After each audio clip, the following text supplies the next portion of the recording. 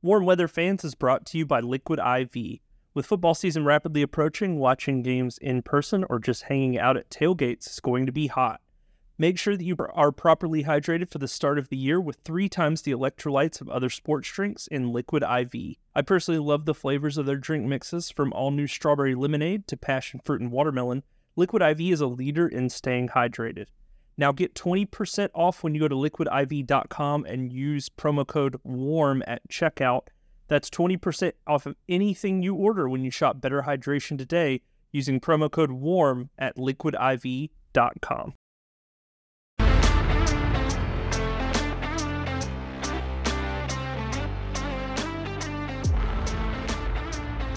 Welcome everybody into another episode of Warm Weather Fans, the Sunbelt podcast. My name is Brian Stone, host of this here radio program. Georgia Southern writer for UnderdogDynasty.com. We got the full crew here this week for the first time ever, boys. It's an exciting week. Joined this week once again from last week, Georgia State writer for Underdog Dynasty, Zeke Palermo. Zeke, want to do a quick intro, and then we'll throw it to Matt. Zeke, how you doing? I'm doing all right, man. We're running up on week 0, which is starting to get pretty exciting. I know we don't have any action on our plate, but you can start to taste it, and that's always a good time of the year. For sure. Matt, how you doing? No house troubles this week? No house troubles this week. Things are good, man. Zeke talked about week 0. I got to go to a coach's press conference today, and he used the words transitioning to game prep. And I said, oh boy, that sounds good. I mean, it is beyond, when you work in this business, when January comes, you're like, okay, football's done. Like, I can breathe for a second. By the time July or August comes around, you're like, okay, I've breathed enough. Let me be crazy again.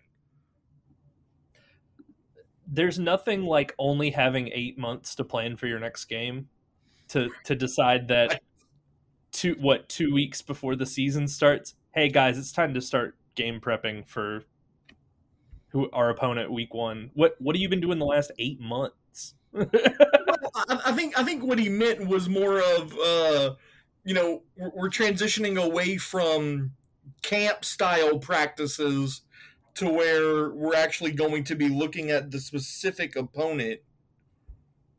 I mean, I get what he was saying. Okay.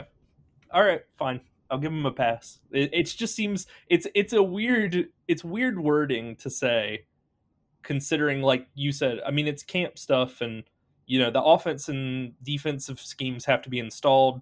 Everyone has to know that stuff all by this point, so it's kind of like, what else have you been doing since the end of July, I guess. All right, that's neither here nor there. Let's start talking about the 2 teams that we are gathered here today to discuss. The 2 teams in question being the Coastal Carolina Chanticleers and the South Alabama Jaguars, or Jaguars, I guess, if you want to get real funky with it. Let's start off with Coastal Carolina. Kind of a weird season last year. Not really a season that you can say is a failure, but still sort of underwhelming, even being a 9-4 team. Matt, I don't know if you heard last week's episode, but I sort of teased it by saying I was getting Nathaniel Hackett coaching the Broncos vibes from new coach Tim Beck, which is tough. But then I went back and I told you guys pre-show, like, I have dug up some numbers as far as his play calling goes as OC of, NC State, and even going back to Texas. I'll get into it, but I want to start off asking Zeke, the offense to me seems like it runs through 3 players, right? It runs through McCall, obviously the quarterback, all Sun Belt, being courted by all of these Power 5 schools. Sam Pinckney, the former Georgia State Panther, who was his top receiver last year, and then Jared Brown, And it seems like that's pretty much the offense in a nutshell. Reese White's pretty good, but he doesn't really hold a candle to those guys. So, Zeke, talk to us a little bit about the offense and just sort of what you foresee out of Coastal this year. Uh, uh, I'll leave stuff for you to say if you're saying you dug into their new coaching staff's schemes, but it's been super exciting to watch Coastal the past couple years. I mean, and this obviously goes back to the BYU win a couple years ago, but Coastal's been a really fun team to watch because Grayson McCall, anytime, I mean, he's like, as much as I have a disdain for Patrick Mahomes as a Bills fan, I mean, when the ball's in his hands, you know something cool is bound to happen. Something exciting is bound to happen. And how Tim Beck, the new head coach, managed to walk him off the ledge out of the transfer portal might be the biggest mystery of college football this year, and I don't think we're ever going to get that answer.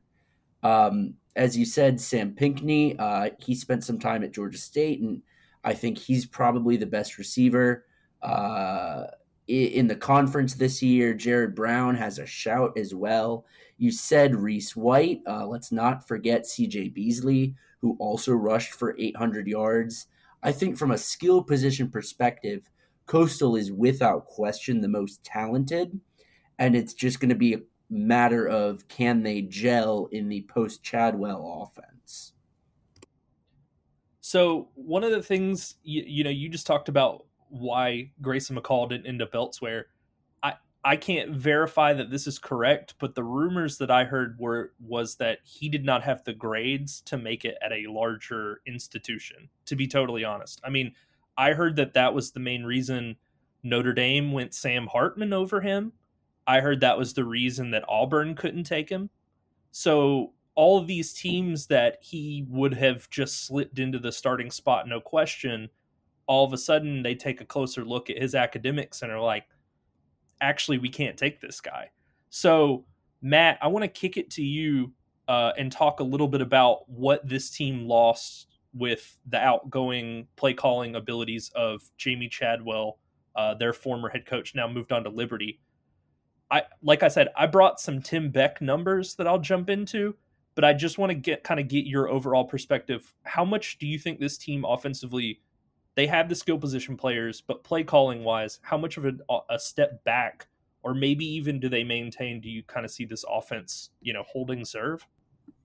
Well, what's interesting is when you lose a guy like Jamey Chadwell, obviously we all know the type of offense that he was able to produce while in Conway. I mean, Zeke put it perfectly. Their offense is fun to watch, no matter what gripes as a Cajuns guy I have with Coastal Carolina.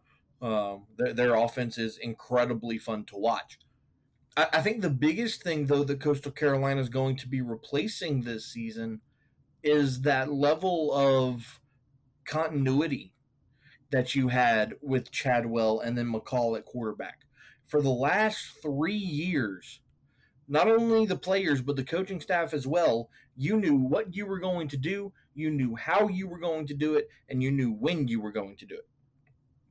Now you don't have that. And Tim Beck comes in as an outsider from a completely different program. And yeah, he might try to keep some things the same, especially with Grayson McCall returning, but he's going to put his own stamp on things. So I'm interested to see how much change there was in the offseason. Look, Grayson McCall, I believe, is a top 10 quarterback nationally. I think he's a guy that can just do it all. He can run, he can throw, he takes care of the football more times than not. He's just a talented kid. He's going to make a lot of money on Sundays. But this season with Coastal, I'm interested to see, and these questions are going to get answered early on, but how much, continuity are you losing now that Chadwell is moving on and a completely new coaching staff is stepping in at Coastal? Yeah, I think, you talked about how high you had McCall rated nationally. as far as the Sun Belt goes, as the kids say, he's top 2 and he ain't 2, I think is the best way to put it. I mean, I think he's at this stage comfortably head and shoulders the best quarterback in the conference. I don't really think I'm going too far by saying that or anything. But you talked about the continuity that was lost by Tim Beck coming in and becoming the new head coach. These are the numbers that I had been teasing up to this point. I just wanted to go over. So I have his offensive ranks for both NC State and Texas, the two teams that he was most recently offensive coordinator for, going back to 2017. So I want to start with NC State because he was under a defensive-minded head coach, assuming he had total control over the offense and personnel and sub packages and all that sort of stuff. 2020, he takes over under Dave Doran. They finished 74th in the country in total yardage. They scored 30 points per game. That was good for 48th. 2021, they finished 58th in total yardage. 33 points per game. They finished 28th. Pretty good season. Last year, assuming that this is his audition to be the next coach of Coastal Carolina, 105th in the country in total yardage, 24 points per game. They were 94th in points per game in the country. So they start poorly, they get a little better, and then they totally just regress. And then I have like numbers, he only had he had 3 seasons where he was the offensive coordinator under Tom Herman at Texas. They finished in the top 51 time. I mean, the other 2 years they were 58th and 65th in total yardage. So that's the offense you're getting, and I think it's going to end up being a lot less innovative. I think that you're going to be scoring at a lot lower rate. I think you're probably going to be running a lot of single back and I formation sets, which they have not done the last couple years under Chadwell. I mean, they went 31 and 7 the last 3 years under Chadwell with McCall. So, I mean, yeah, I think it's going to be a huge step back. And Zeke, do you sort of agree? I mean, like, do you foresee this also being a giant, sort of regression for this offense as it stands? And we'll move on from the offense here in a second, but I just having those numbers now in front of you, what do you think? Based on what you gave us, obviously, it doesn't project well. But what I think does bode well for Coastal Carolina is where Beck spent his time prior to being an offensive coordinator, prior to being a play caller. He's a quarterbacks guy. He worked with Joe Burrow while he was still at Ohio State, as well as J.T. Barrett, two guys who I think within recent memory, some of the 2 of the best quarterbacks we've seen in recent memory, at least at the college level. Burrow obviously outperforming Barrett at the pro ranks, but in terms of play calling and numeric like statistics on paper, it's going to be a regression, and I think you just gave us all the evidence you need for that. But he's going to keep your most important player, your quarterback, and right now it's Grayson McCall, whoever it is that follows him up. He's going to keep that guy happy, and I think that's as important as it gets. I don't think that's so much, those statistics are so much an indictment of how this year will go, but I would have real concern next year, assuming you don't have Grayson McCall anymore, you don't have Sam Pinckney anymore, you're kind of starting back at square one. I think if you are not coming in with the best quarterback in the entire conference head and shoulders, I think it's going to be a lot tougher to be a vanilla play caller and just sort of do whatever you were doing at NC State and just sort of trying to port that over, because it didn't work at NC State. I mean, let's be totally honest. So let's sort of transition to the defense here. And one thing, Matt, that Zeke and I were talking about before we came on was the big regression defensively that they saw in 2022. They returned just 3 starters last year on the defensive side of the ball. They gave up 31.8 points per game and 418 total yards per game of defense last year. I think there's no worse example of this happening than the Old Dominion game when Blake Watson just absolutely tore them up and they just had no answer. So I sort of want to start with this, Matt. Where do you kind of foresee this being the biggest area of concern on this defense, having seen the amount of regression this team defensively went through last year? I would probably have to say up front, because I think they really struggled up front. I mean, only 35 sacks last year. I say only, that's not horrible, but you would expect more out of a team that before last year only gave up 21 points a game. That's indicative of a team that puts pressure on the quarterback and makes things happen. So I would like to see their front group improve a little bit more. Obviously, you bring back JT Killen, the junior linebacker that had 96 tackles a year ago. He's kind of going to be the all-around leader of this defense. And then I have a lot of questions about their secondary just because it's kind of some fresh faces or, guys that you really haven't heard much about. So unless you follow Coastal Carolina with a magnifying glass, you don't really know what they have in that defensive backfield. So I would say that their strength is probably their linebackers, and their two question marks would be up front and in the secondary. Yeah, Zeke, one area, I mean, obviously of concern, Matt laid it out. I believe Phil Steele projects their linebacking core to be their best unit on the defensive side of the ball by far. Up front, they had a lot of, as Matt said, they had a lot of issues last year, especially, when it came to playing Old Dominion and teams like that really could just sort of run the ball down your throat. I guess my question is, you get what Craig Navier, I think is how his last name is pronounced. He comes over having been the co-defensive coordinator at places like Texas with, where he coached with Tim Beck, Houston. Is there anything is the entire coaching staff just kind of taking a step back from where we saw the last couple years under Chadwell? Like defensively, are they gonna sort of get back to the point they were at in 2021, or do you kind of foresee what happened last year to be more of like a systemic issue rather than just coaching?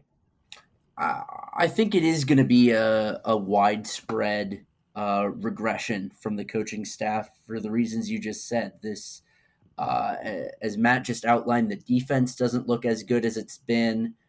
We've got a new untested coordinator who's going to be, trying to get his guys into his system. They lost, three of Coastal's best defensive players are gone. Gerard Clark, Josiah Stewart, anyone that's been following the Sun Belt for the past couple of years knows those names. Adrian Hope, he was their highest sack getter last season. He's gone as well. This is a team that's just a little skinny or thin when it comes to defensive talent right now. And most of their guys are on the younger side. You got a lot of sophomores, a lot of juniors starting, and under a new coordinator, I don't know if that's the most. You're not setting yourself up for success there. So basically what you're saying is if college fantasy football was still a thing, you'd be drafting Grayson McCall because they're probably going to get into a lot of shootouts. Matt's nodding his head. I think that's probably the most likely, and we tend to see that in this conference, so it could be amplified this time. Yeah. So Matt, let's talk through their schedule a little bit, and then Zeke, if you want to jump in at the end, do you have any sort of follow-up notes to what Matt and I talk about? So Coastal plays UCLA in the opener. With all the issues that we just talked about with Coastal, UCLA may have even more issues trying to replace production from last year. You lose Dorian Thompson-Robinson, the quarterback, to the draft to the Browns. You lose Zach Charbonnet to the Seahawks in the draft. I think there's a real shot that maybe this team isn't as good as they have been in years past. I think there's a real shot that they upset UCLA in week 1. See, I disagree. And that's not a thing that I don't think that Coastal talent-wise could do it. but this is how that Saturday is going to go. Hi, Tim. You've never been a head coach before. Week 1, it's the Rose Bowl. Good luck. How does that man not crap his pants? Like, that is college football.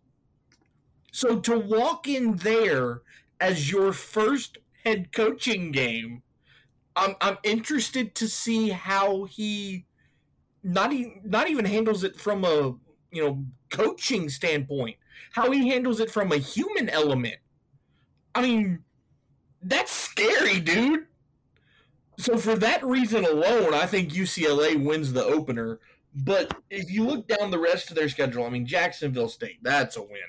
Duquesne, that's a win.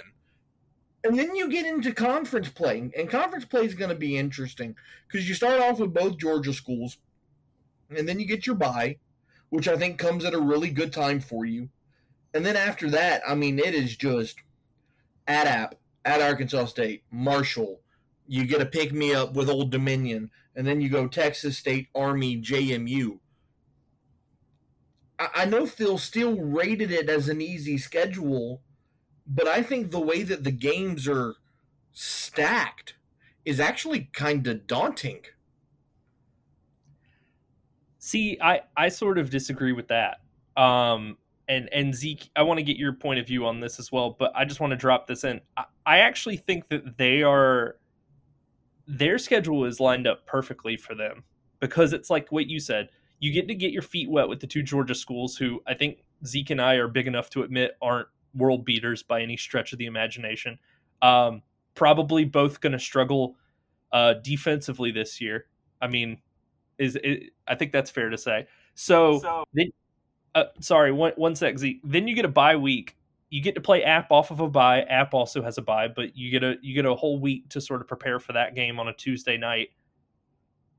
And then you play Marshall 2 weeks after that, and then you play James Madison 4 or 5 weeks after that, and then it's like that's the end of your tough conference slate of games. Zeke, am I wrong on this? Like, what do you think? I'm leaning towards this being on the easier side because you get, I mean, obviously 4 straight wins in the first 5 weeks from the Jacksonville State down to the Southern game. That's probably 4 straight wins. Matt, you said a perfect time for a bye. It is the perfect time for a bye because then you go into App and into Arkansas. I don't think App is going to be as, I think they're roughly on equal footing there.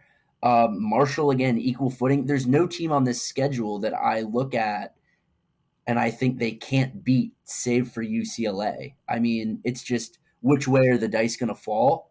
And if it's going to just come down to coin flips, I'm willing to say that that's on the easier side of the schedule. Yeah, that App game is going to be really interesting, at least the way it's sort of projected for the way that us three see it, just because we talked about App's potential struggles with their quarterback position. They have a pretty solid defense, but we don't know offensively what they're going to look like outside of Nate Noel.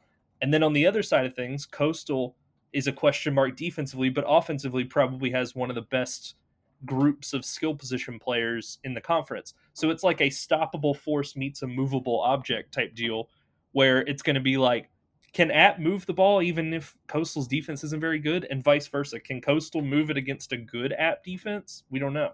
So that's going to be interesting to see. Let's wrap up Coastal here. Matt, do you have any sort of like last second overview thoughts before we sort of move on to South? I'm gonna give my record prediction. I think this is an 8-4 football team.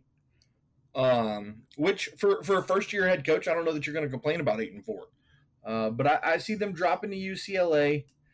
I see them dropping to App, and that's going to be interesting because there's a lot of question marks about App. But man, you guys know, y'all are both in the East with App. There's something about Kid Brewer. There's just something about that place. I think they lose to Marshall because I think Marshall's just going to be a freak of nature that's going to surprise some people this year. And then I think they lose to either Texas State or James Madison. A lot of people are sleeping on Texas State, and G.J. Kinney is an offensive mastermind, and he has 2 SEC transfers to pick from at quarterback. So Texas State could be very interesting.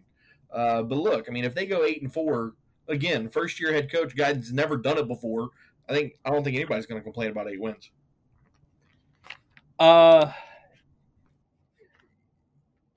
Texas State, as Bill Simmons calls them sometimes, might be frisky. They might be a real frisky team to look out for with the players that they have. The fact that no one's really projected them to do very much. Coming off of previous seasons of essentially doing nothing.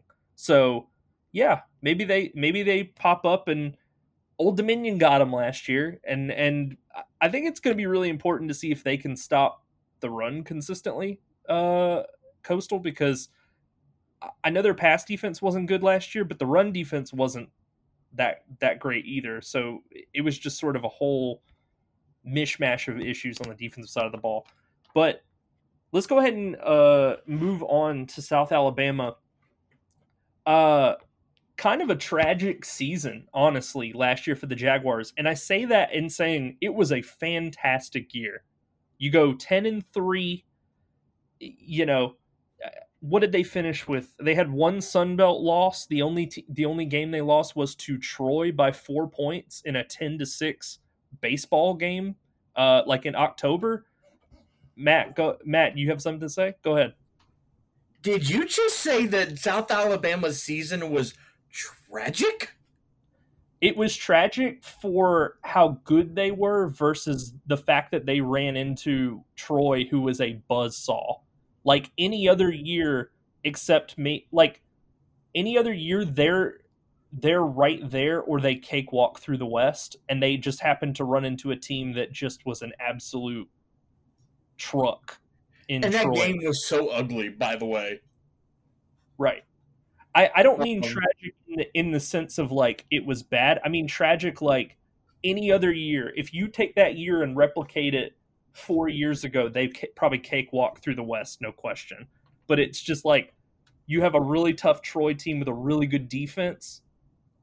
I mean, and you lose one Sun Belt game, and it just happens to be the team that just steamrolls through and wins the conference, and you lost by 4. Yeah, I mean, that's fair. That's sort of what I mean by it. But so you go 10-3. They again, you want to talk about a team that returns like a lot of production. I mean, Carter Bradley comes back at the quarterback position. You got LaDamian Webb back, who ran for over 1,000 yards last year, was a first-team All-Sun Belt player. Pass catchers, you've got to see a little bit from guys like Javon Ivory and things like that. I mean, they have an honorable mention Sun Belt player in Devin Voisin. Is that how it's pronounced? Voisin? But yeah, I mean, I think they're going to have a really good team once again.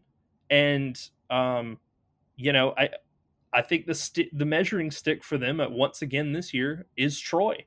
So, Matt, do you sort of foresee them, kind of repeating what they did last year? I mean, you want to talk about an easy schedule.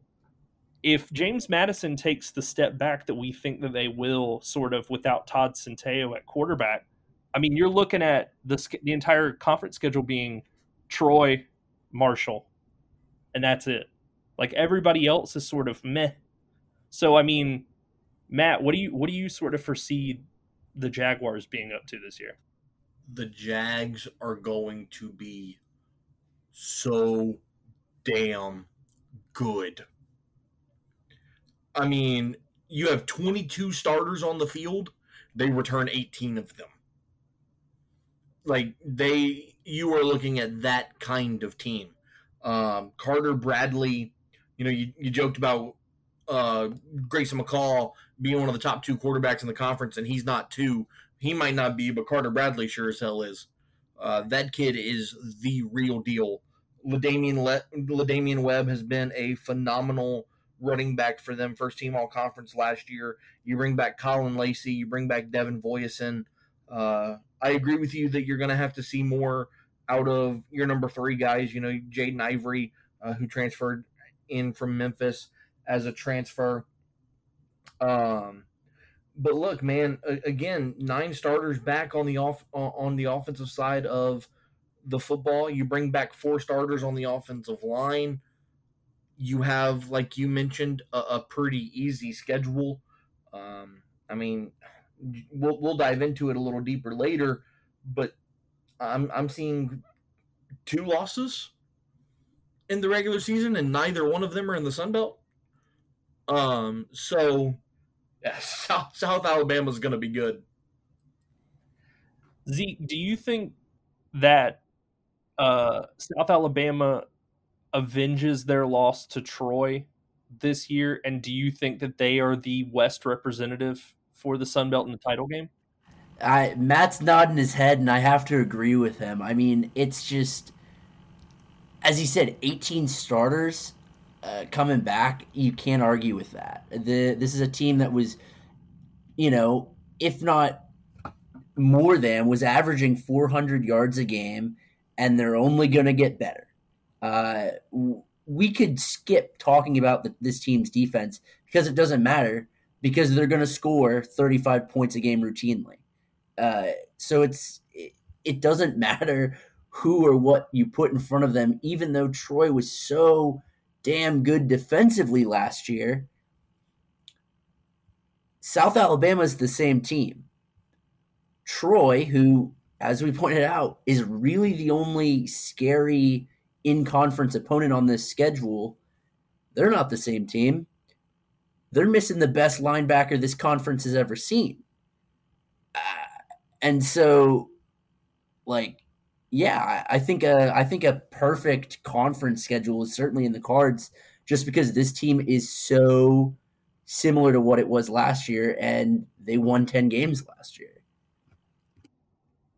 So, Zeke, I'm going to throw it to you. I'm going to ask you this, and then I'm going to throw it to Matt. Let's go ahead and step on our team previews for next week too. Are we projecting that South Alabama just wins the conference at this stage?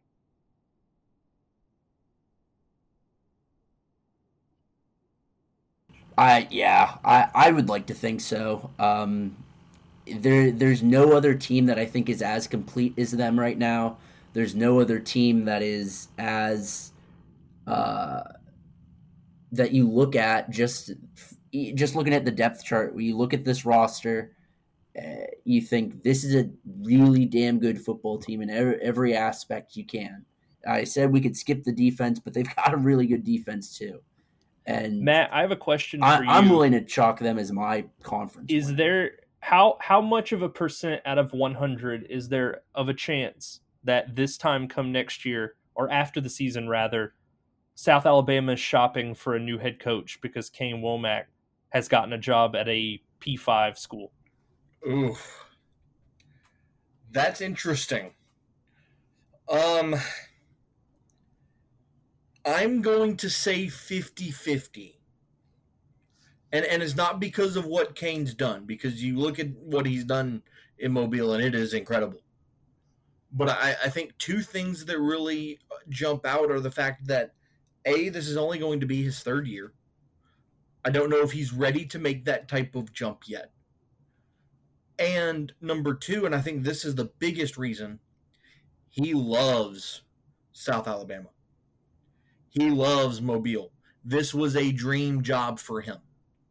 So now that he has it, I mean, yes, obviously the ultimate goal is to get to a P5 job and, all of that. But I think he's going to soak up where he's at and enjoy where he's at. But then the catch-22 of that is, does it come back to bite you if you start to struggle? Ask Mark Hudspeth from Louisiana. From 2011 to 2014, you go 9-4, 4 straight years. You win 4 straight New Orleans Bowls, only the second team in history to win the same bowl game 4 years in a row. He had head coaching jobs to go to bigger schools, turned him down because of how much he loved being at Louisiana. 2 out of the next 3 years, they go 4-8, and he's out of a job. And now he's in Kane Wommack's backyard coaching high school football. So that's a catch-22 there.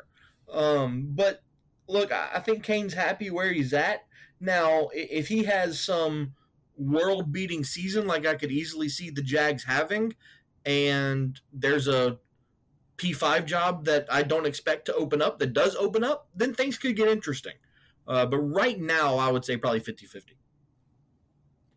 Yeah, if you want a cautionary tale on sticking around the Sun Belt too long, Blake Anderson.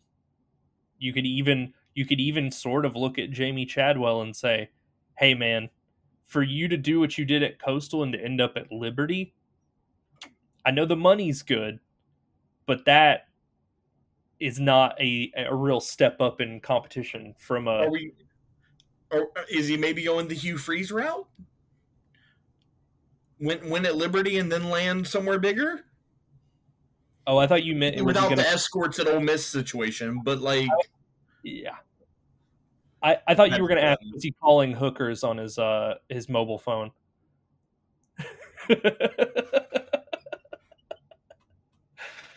So no, I would hope not. But these guys, you never know. They like to get a little weird with it. So, but yeah, I mean, you know, there's a lot of these cautionary tales of guys who, you know, they loved the school that they were at in the Sun Belt, and they were really good at coaching in the Sun Belt, and they stuck around a little too long and kind of wore out their welcome, and things didn't sort of go as planned from then on out. And then, you know, voila, you're at Utah State all of a sudden, having, you know, won some Sun Belt titles like Blake Anderson did. I know there were extenuating circumstances there, but I mean, to go from the job that he did to coaching a Mountain West or whatever's WAC school, I mean, doesn't seem like it was that much of an improvement.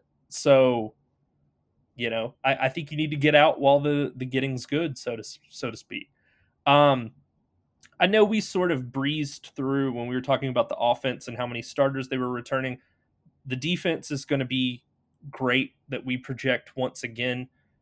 Zeke, last year, they gave up 21.3 points per game and gave up under 100 rushing yards per game, which at the college level is nuts if you're not one of the Alabamas or the Georgias of the world where you just have 5 stars on 5 stars. I mean, this is a Sun Belt team that's giving up less than 100 yards rushing per game. So can we just, are we saying we can just sort of copy and paste what they did last year defensively to this year and then just say, hey, just go out and beat Troy and Marshall and you are penciled in?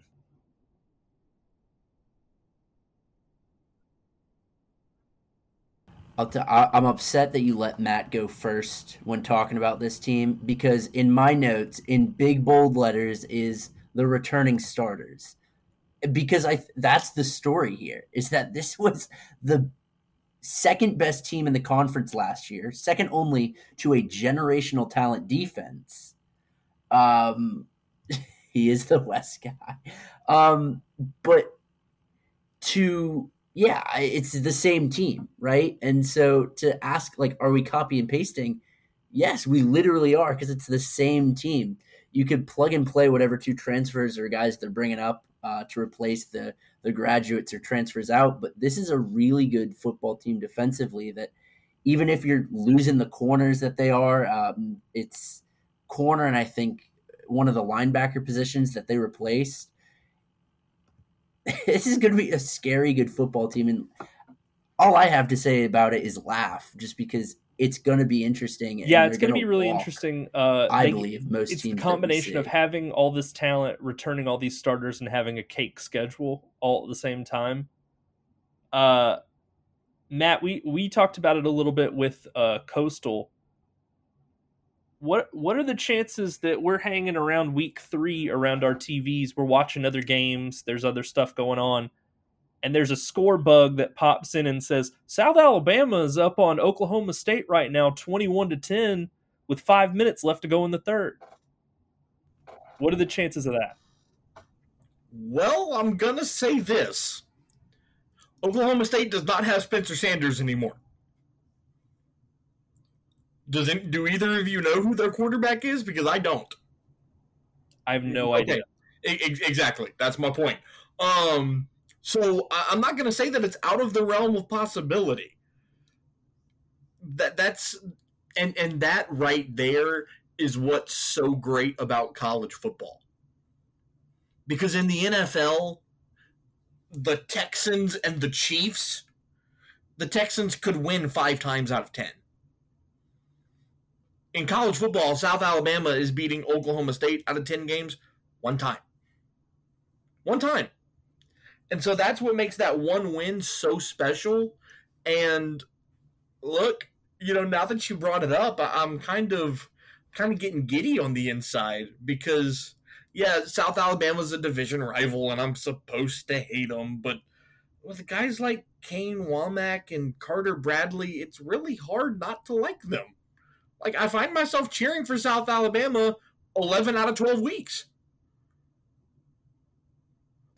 Well, okay, so, I mean, maybe I'm just nostalgic for last year when we had, Marshall beat Notre Dame, and then App beat Texas A&M, and then Georgia Southern, on a very, very much a lesser note, wrote Scott Frost's pink slip for him and got him fired, all in like the span of a week. So that is something that I'm sort of looking for this year, is how many potential Sunbelt over P5 upsets are we looking at?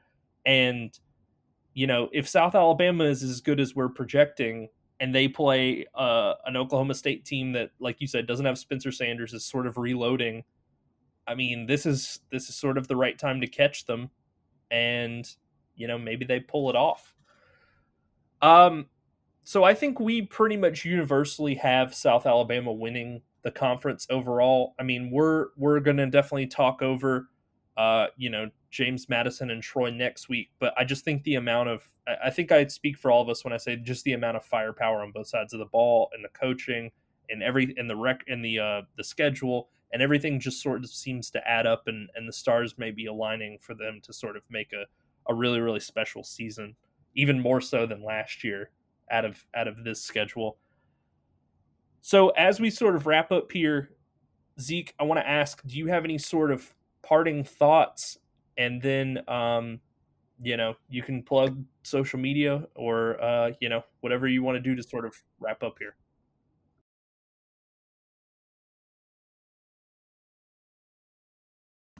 Not a ton to say. I think these are 2 interesting teams because they're in 2 different spots. We got South Alabama with their coach, with their guy. They got to prove it. And then Coastal, they're in a similar but very distinctly different position where they've got to prove it post Chadwell. And next year they're going to have to prove it post McCall. So I think in terms of just like a pure storyline aspect, both of these teams give you something fun to watch. And that's why we're here to watch these fun teams, give us fun stories. I'm on Twitter at Zeke Palermo, ZekePalermo. I think both of these teams are going to toss it over to Matt. What do you have to close on? Incredible to watch. I think that they will probably break a couple of records in terms of offensive production. South Alabama for sure. Really interested to see what Coastal does. Grayson McCall, we talked about his struggles this offseason and the transfer portal. Maybe he's out to prove something this year. That could be interesting to see. And you can find me on social media at MiguezMatt. Yeah, the most interesting thing that we talked about, obviously, like I said, is when you give, I almost wanted to say when you give a mouse a cookie, when you give a offensive coordinator who has left some results that leave a little to be desired, and you give him some of the best weapons offensively in the entire conference, what does that end up looking like? Because I've seen teams that go in and I'm trying to think of the year off the top of my head. I think it was 2016. Georgia Southern immediately comes to mind. They have some of the best collection of playmakers that the school has frankly ever seen, and they barely eke out like a 5-7 record, a 6-6 record or whatnot. So it's like I have seen a bad head coach tank a very talented team because they just flat didn't know what they were doing. So that's going to be something interesting, definitely to track. As always, follow the show on social media at Warm Weather Fans on X Post or whatever it's called. Zitter. I don't know what it's called. Like it's a bird and then it's the letter X, and retweets are now reposts. I don't know what's called. So Elon wants people to just call it X. But look, man, I've had a Twitter account since November of 2012. That crap will always be Twitter. Always. Yeah, I've been on there since I was in high school, which is 2009. So I've been on there. God, you're old. You know, I've been here a long time.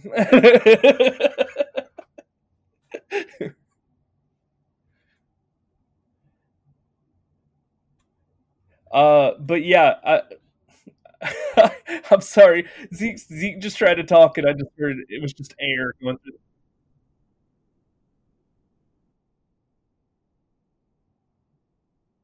Yeah, no.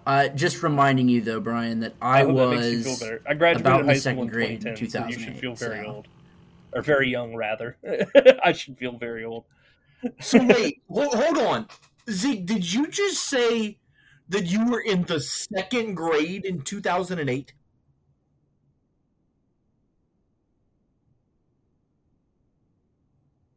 I was born in 01. God, I graduated in 2020. So I would have been in kindergarten even. I just turned into the Saving Private Ryan meme where Matt Damon just ages in real time and just becomes an old man staring at the grave. That's just me right now. Just like, what is he talking about? Oh my God. You graduated high school in 2020. Oh my God. I was 5 years deep into college in 2020. Oh man! I'm glad we're having this conversation, I'd like to let boys. You know, this has I made had my been night. Working professionally for 6 years in 2020. Hey Zeke, we can end on this. You want to really feel young, like a little baby? I had a child in 2020 who is now 3 years old. What you got? So that should put everything in perspective. Jesus. So this was definitely fun. Being told how old and decrepit you are, and all of that sort of stuff. So once again, follow the show on Zitter, Zex, Tex, whatever it's called this week. At Warm Weather Fans, shoot us emails, questions, comments, whatever you want. We would love to do a mailbag for the show, or just even read questions, comments off at the end. That's warmweatherfans@gmail.com. All one word. You can follow me on various forms of social media at Watch the Stone. Programming note for next week: with football starting the following Saturday, we are planning on putting out 2 episodes next week, one early in the week on, say, Tuesday or so, talking about Troy and who's the other team? Totally blank. James Madison. Troy and James Madison. We will be putting out previews on them early in the week. Later in the week, we will be talking previews for week 1 games that are actually happening. Some interesting, some couldn't be less interesting. Cough, cough, Georgia Southern playing the Citadel. Cough, cough. That's that senile brain setting in, Brian. No, I'm still mind blown about like someone graduating high school the same time that I was in the delivery room. So that's fun. I might. We will be back early next week, if I don't pass away in my sleep from old age, on Warm Weather Fans, the Sunbelt Podcast.